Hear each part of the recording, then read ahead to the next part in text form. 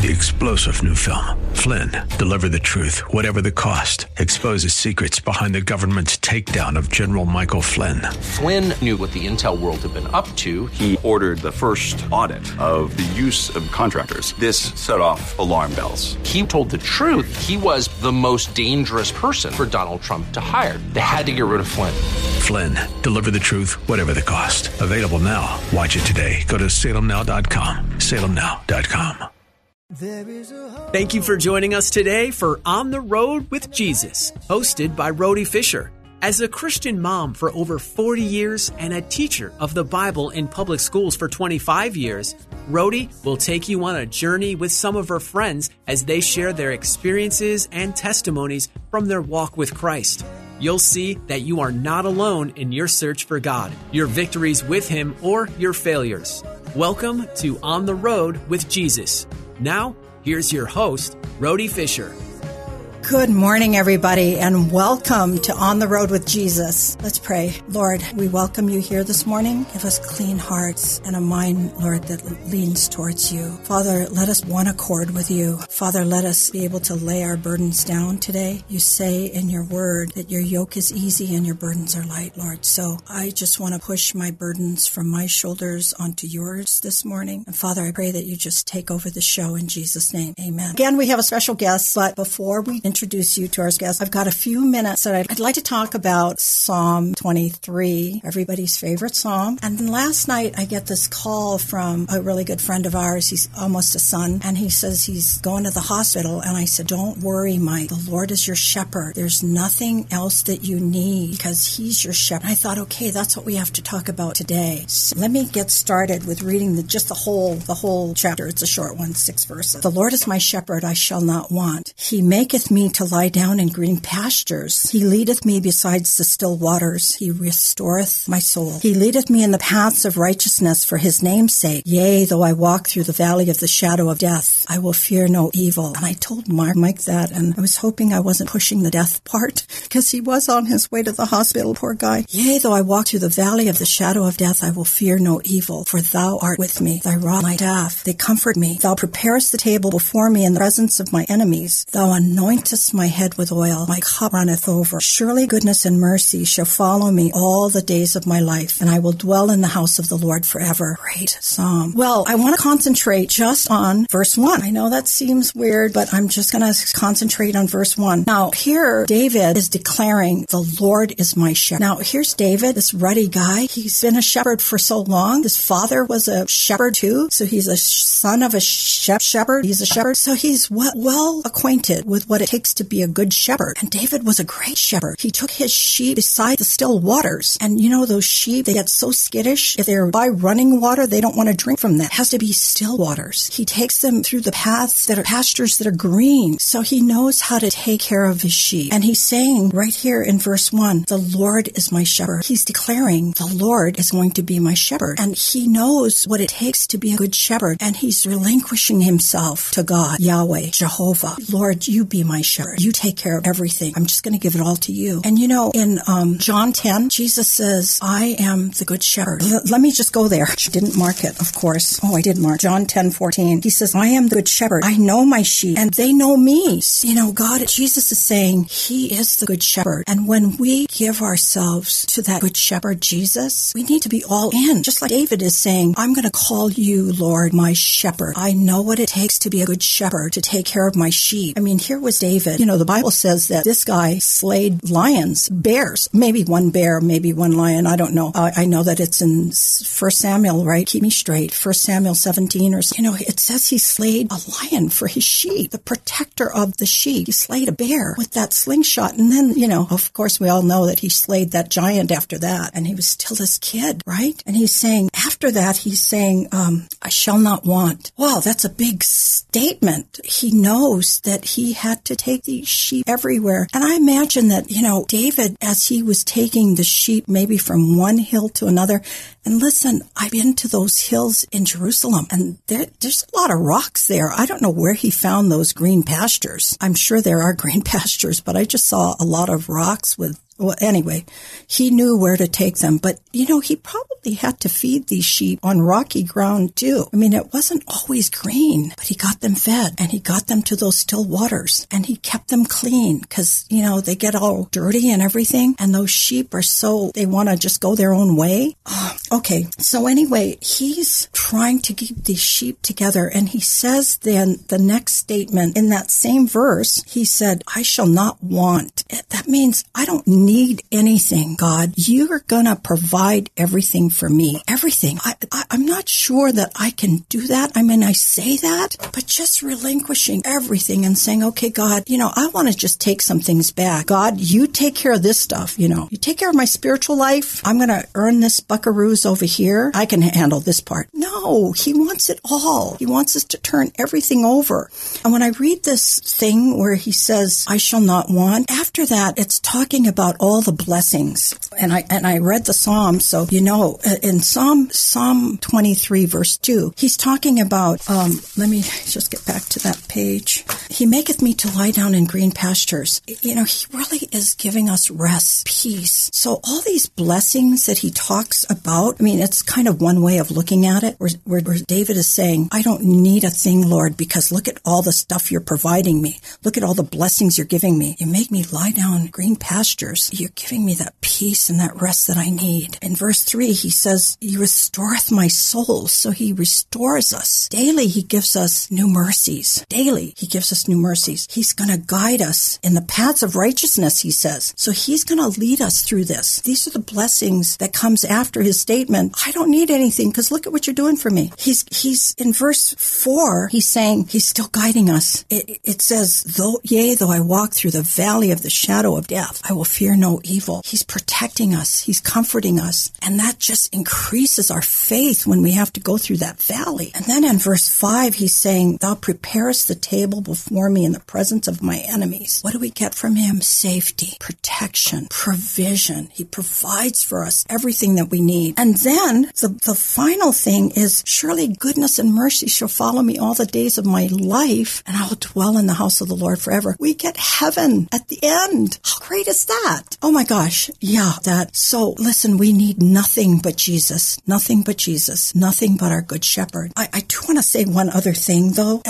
David is so content here to make that statement and that boldness that he gives about trusting that this is going to be his good shepherd. He has everything he needs to survive. And I was thinking about, when I was a little girl, how my dad was so big. I always say that I was my dad's favorite. Well, I found out later on that all my brothers and sisters thought that too. So it's great that he made us feel that way. But I remember just being next to him and standing by him. And I don't know if you remember walking and seeing your shadow and seeing how big his shadow was next to my little shadow. And I just felt so protected. Well, that's the kind of protection, even more than that God gives us. But anyhow, what I also wanted to say about this is, Paul says that in I think it's Philippians 4:11, where he says to be content in all things. He's been in a period of having a lot, and he's also been in the period of having nothing. And he's saying to the Philippians, I know what it feels, and I'm just content in all things. And I think this is what David is trying to relay. He knows that sometimes the sheep eat a lot, and sometimes they probably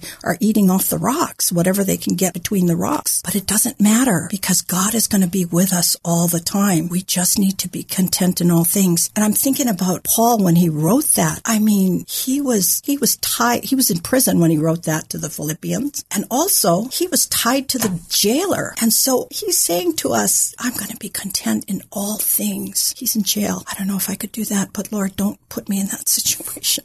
But anyhow, the Lord is our shepherd. We have nothing else to want if we have him. Just be content where he puts us. Because sometimes we need to be in the valley, and sometimes we're going to be at the top of the hill. Just be content in where he places us. In Jesus' name, amen.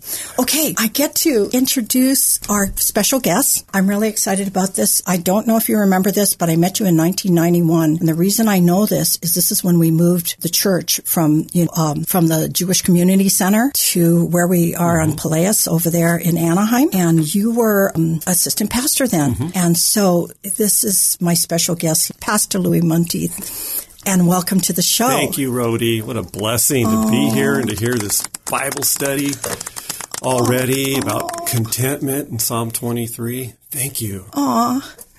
Anyway, I did want to introduce you to the show and ask you to give us a little rundown about your past and how you accepted the Lord, where you were born, where you come from. I was born in Newport Beach, California, so I was an Orange County boy, and from a good family, well-educated family, and had two older brothers, but we didn't know Jesus, so that was the problem. We had the semblance of success and so forth, but we didn't know the Lord. So, when the whole hippie movement hit and the late 60s, early 70s, and we were just lost boys in Anaheim, and we started getting in trouble and so forth. And, Jesus came in, the Jesus movement was hitting during that time, just great revival happening. And by God's grace, we were saved, we were born again, and our whole family was transformed, by God's grace. Right. Old things have passed away, all things have become new. And so we're just so thankful for the Lord's, redemption and all that He's done. And just that was when I was a teenager, and just to think about all He's done ever since, with that calling upon your life when God gives it to you. It's just been such a wonderful ride. So when you guys got saved, you got saved as a family then? You guys went to church somewhere and got saved? One by one. You know how Paul says in Acts 16:31, and let this be an encouragement to the listener, that you shall be saved and your household. Yes. And we claimed that, for the Lord. So one by one, we came to the Lord. Wow, super. Okay, so now you're saved. You're a teenager. You're in high school maybe. Mm-hmm. And you feel this tug at your heart to be in ministry or a calling on your life. Right. Now, when did that all happen? Mm-hmm. And how old were you and where did you go?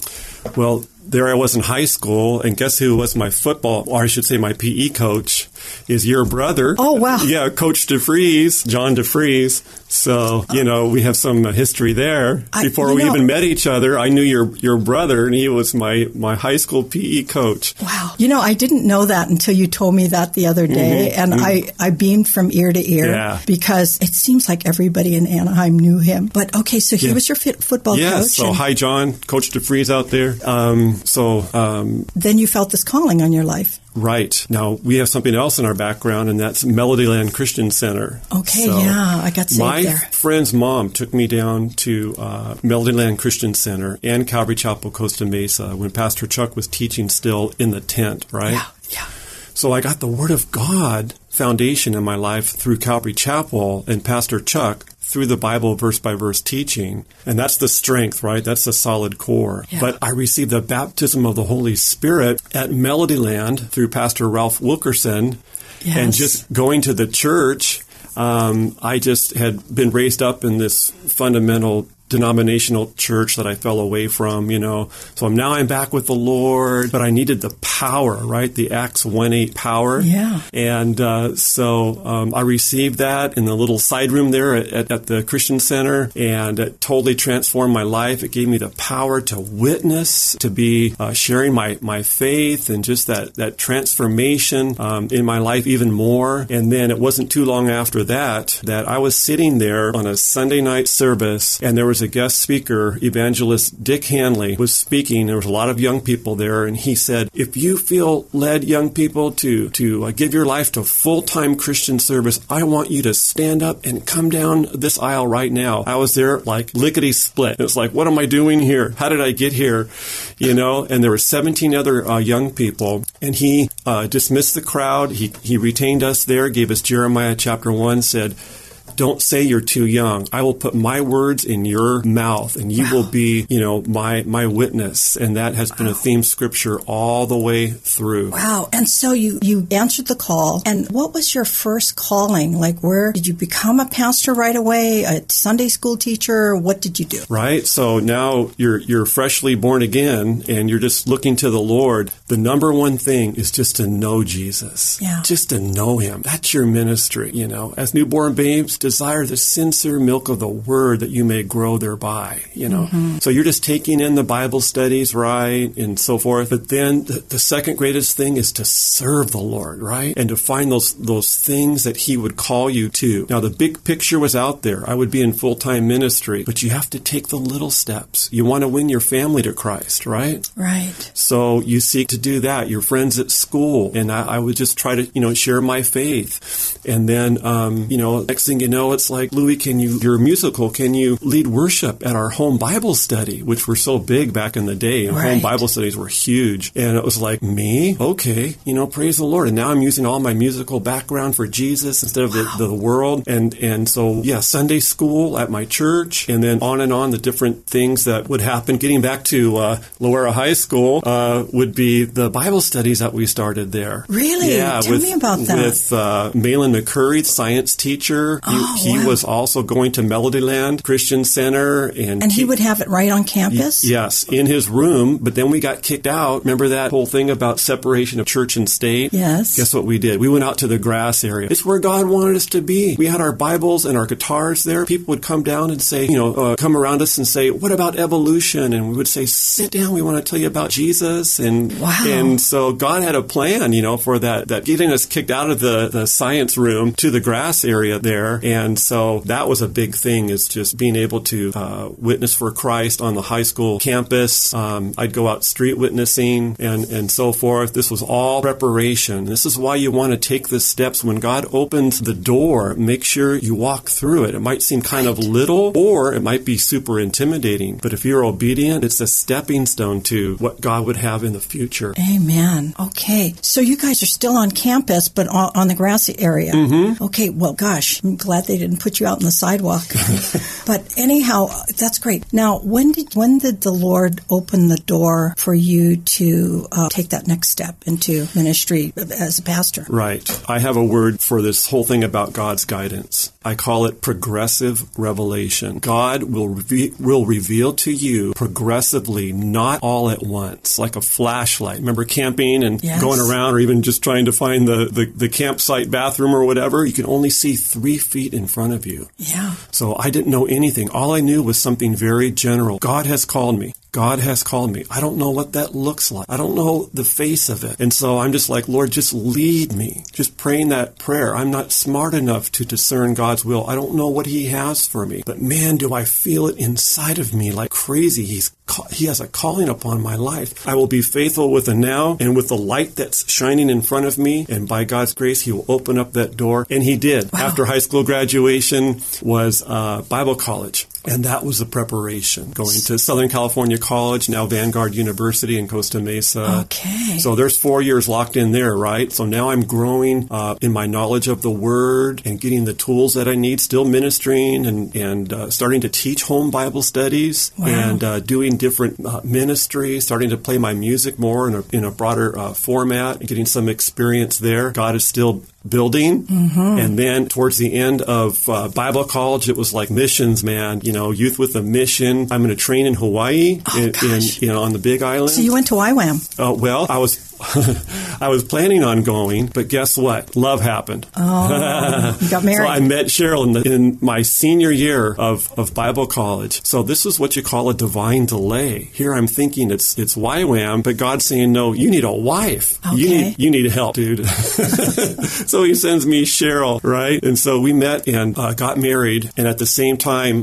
graduated from Bible college. And then my brother starts a church out in the Hemet San Jacinto area, and he's calling for a youth pastor. I'm like, okay, I guess, you know how it is sometimes. Did I hear the Lord right, about missions and all? Anyway, maybe the mission is just being my brother's youth pastor. So we go out there and we serve for 2 years, right? And, we have our first house out there and so forth. And then there was this this good restlessness inside. It's like back to missions. And I kid you not, just like you have junk mail at home, there's junk mail for churches, and a YWAM flyer came through. Musicians for Missions in Amsterdam, Holland. Wow. And I looked at that. I was like, I'm going to keep this and show Cheryl. We prayed about it, and we resigned from the church.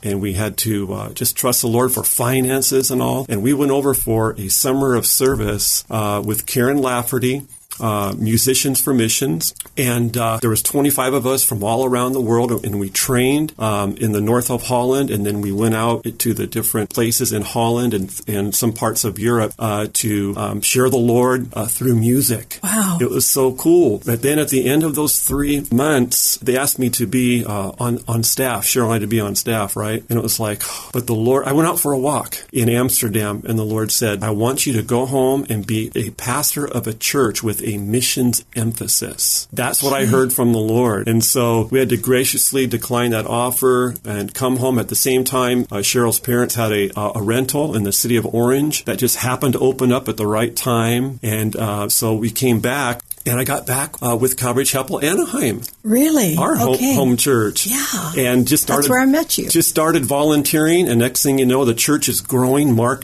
Pastor Mark needs a youth pastor, and he brings me on to the church, and I was there 13 years. Wow. 13 years. Was it youth that long? pastor, principal of the church, just doing principal of the school. Yes. And just doing, whatever. And again, God is preparing me during those 13 years for something else. Yes. Okay, let me ask you a little bit about when you were in Amsterdam. Was that with Youth with a Mission? Mm-hmm. Oh, okay. So, but you never did go to Hawaii with them. Why did I think you did? Well, because that's where the training center was. Oh, okay. Initially. Yeah. Okay, so we had eventually visited, Cheryl and I, when we were over there. We finally got around and thought, this is the place, but we got married. In Kona? But we got married instead. Okay. That's now I've got the story straight. Okay, so now the Lord is calling you to be the assistant pastor at Calvary Anaheim. So tell me about that and how that grew. Just serving, when we first started, and Pastor Mark and I were talking about this, I wanted to do missions at the church. And he says, well, Louie, I really need a youth pastor. And so to my own shame, I actually turned him down and said, no, it's missions. My heart is missions. I went home, and a couple of days later, I was mowing the lawn, and we had a very large yard. You think a lot when you're working, right? Yeah. You're pointing at Mark because he mows the lawn. The repetition of going up and down the rows, you think a lot. And God spoke to me and said, Louie, I want you to go back to Pastor Mark and apologize to him, and I want you to serve that man. Wow. And that's say so that cool. you will be the youth pastor. Whoa. Because I had already done that, right? But now I'm on to missions. He says, no, the greatest of all is a servant of all. This church is growing. Pastor Mark needs your help. You are to humble yourself. It's not what you want. So all the while I'm going, but where's the missions? Where's the missions, But you have to trust the Lord. So I put myself, for those 13 years, I took my kids to Mexico. See? Oh. We did all these outreaches and all these service projects and all as a youth group. We were serving the Lord and doing missions. Fabulous. Okay, so God did answer your prayer, and your heart was, filled in a different way. It's not always the way we think it's going to be, right? Rhodey, I have a phrase for that. It's not what you think. It's never what you think, but it's always better. Yeah. It's never what you think, but it's always better. If you trust the Lord with all your heart and don't lean on your own understanding, in all your ways acknowledge Him, and He will direct your paths. Yes. Then it will come out not the way you think. Let God let it all play out, because His details are greater. He knows the end from the beginning. He knows the future. I don't. He knows what's best. You have to trust and lay down your own logic. Oh, yeah. I've had to do that many times. Actually, I'm doing it right now. But, okay, now you're there for 13 years, and you feel the Lord calling you to start something new. So let's talk about now you're going to move all the way to Norco from Anaheim, right? Right, which God uses natural circumstances. We were priced out of a home. Now Cheryl's pregnant with our number one, Lindsay, and it's like, we bought a home out here in Corona. Now I'm commuting back in, and then after those 13 years, Pastor Mark gets a vision about sending me out to start Calvary Chapel Norco. So he pulls me in his office, and it was like you could just tell by looking at him, the Lord had spoken to him, And so the elders laid hands on me and sent Cheryl and I out. And we pioneered Calvary Chapel Norco, starting out of our living room with 4 people. Wow. Despise not the day of small beginnings, the Bible says. Yes. And we're pioneers, so we just start from scratch on things. It's just God's calling on our life, And it takes longer that way. Yeah, when you do it, when you start something from scratch, it takes longer, but that was our calling. And the church started growing, And next thing you know, we're in a building and in another school, and finally we have our property there in Norco with a long-term lease, and so we're going on. But 4 years after the church was going, there was the birth of Go Ministries. Oh. And that long ago? Yeah, it was 4 years. Wow. Yes, the year 2000, actually. Wow. Okay. Mm-hmm. So my secretary by that time had worked for a mission agency, and my new assistant pastor had just come off the mission field from Ashford, England. And so we were just talking in the hallway of the church about a need for a mission-sending organization to help people get on the mission field and so forth. And it's like, we said, let's do it. God is in it. Thank you for being here today for On the Road with Jesus with your host, Rhodey Fisher. Every week, you'll hear experiences and testimonies from her and her friends as they share their journey with Jesus. You'll see that you're not alone in your search for God, your victories with Him, or your failures. If you have a question about today's show, email Rhodey Fisher at rawfisher@ontheroadwithjesus.com, spelled R-A-H, Fisher at ontherowdwithjesus.com, or leave a voicemail at 951-817-0094. That's 951-817-0094. On the Road with Jesus is sponsored by Global Expressions Language Project. Learn more at asquaredlamps.org. That's the letter A, squaredlamps.org. Be sure to join us each week at this same time for more On the Road with Jesus, hosted by Rhodey Fisher.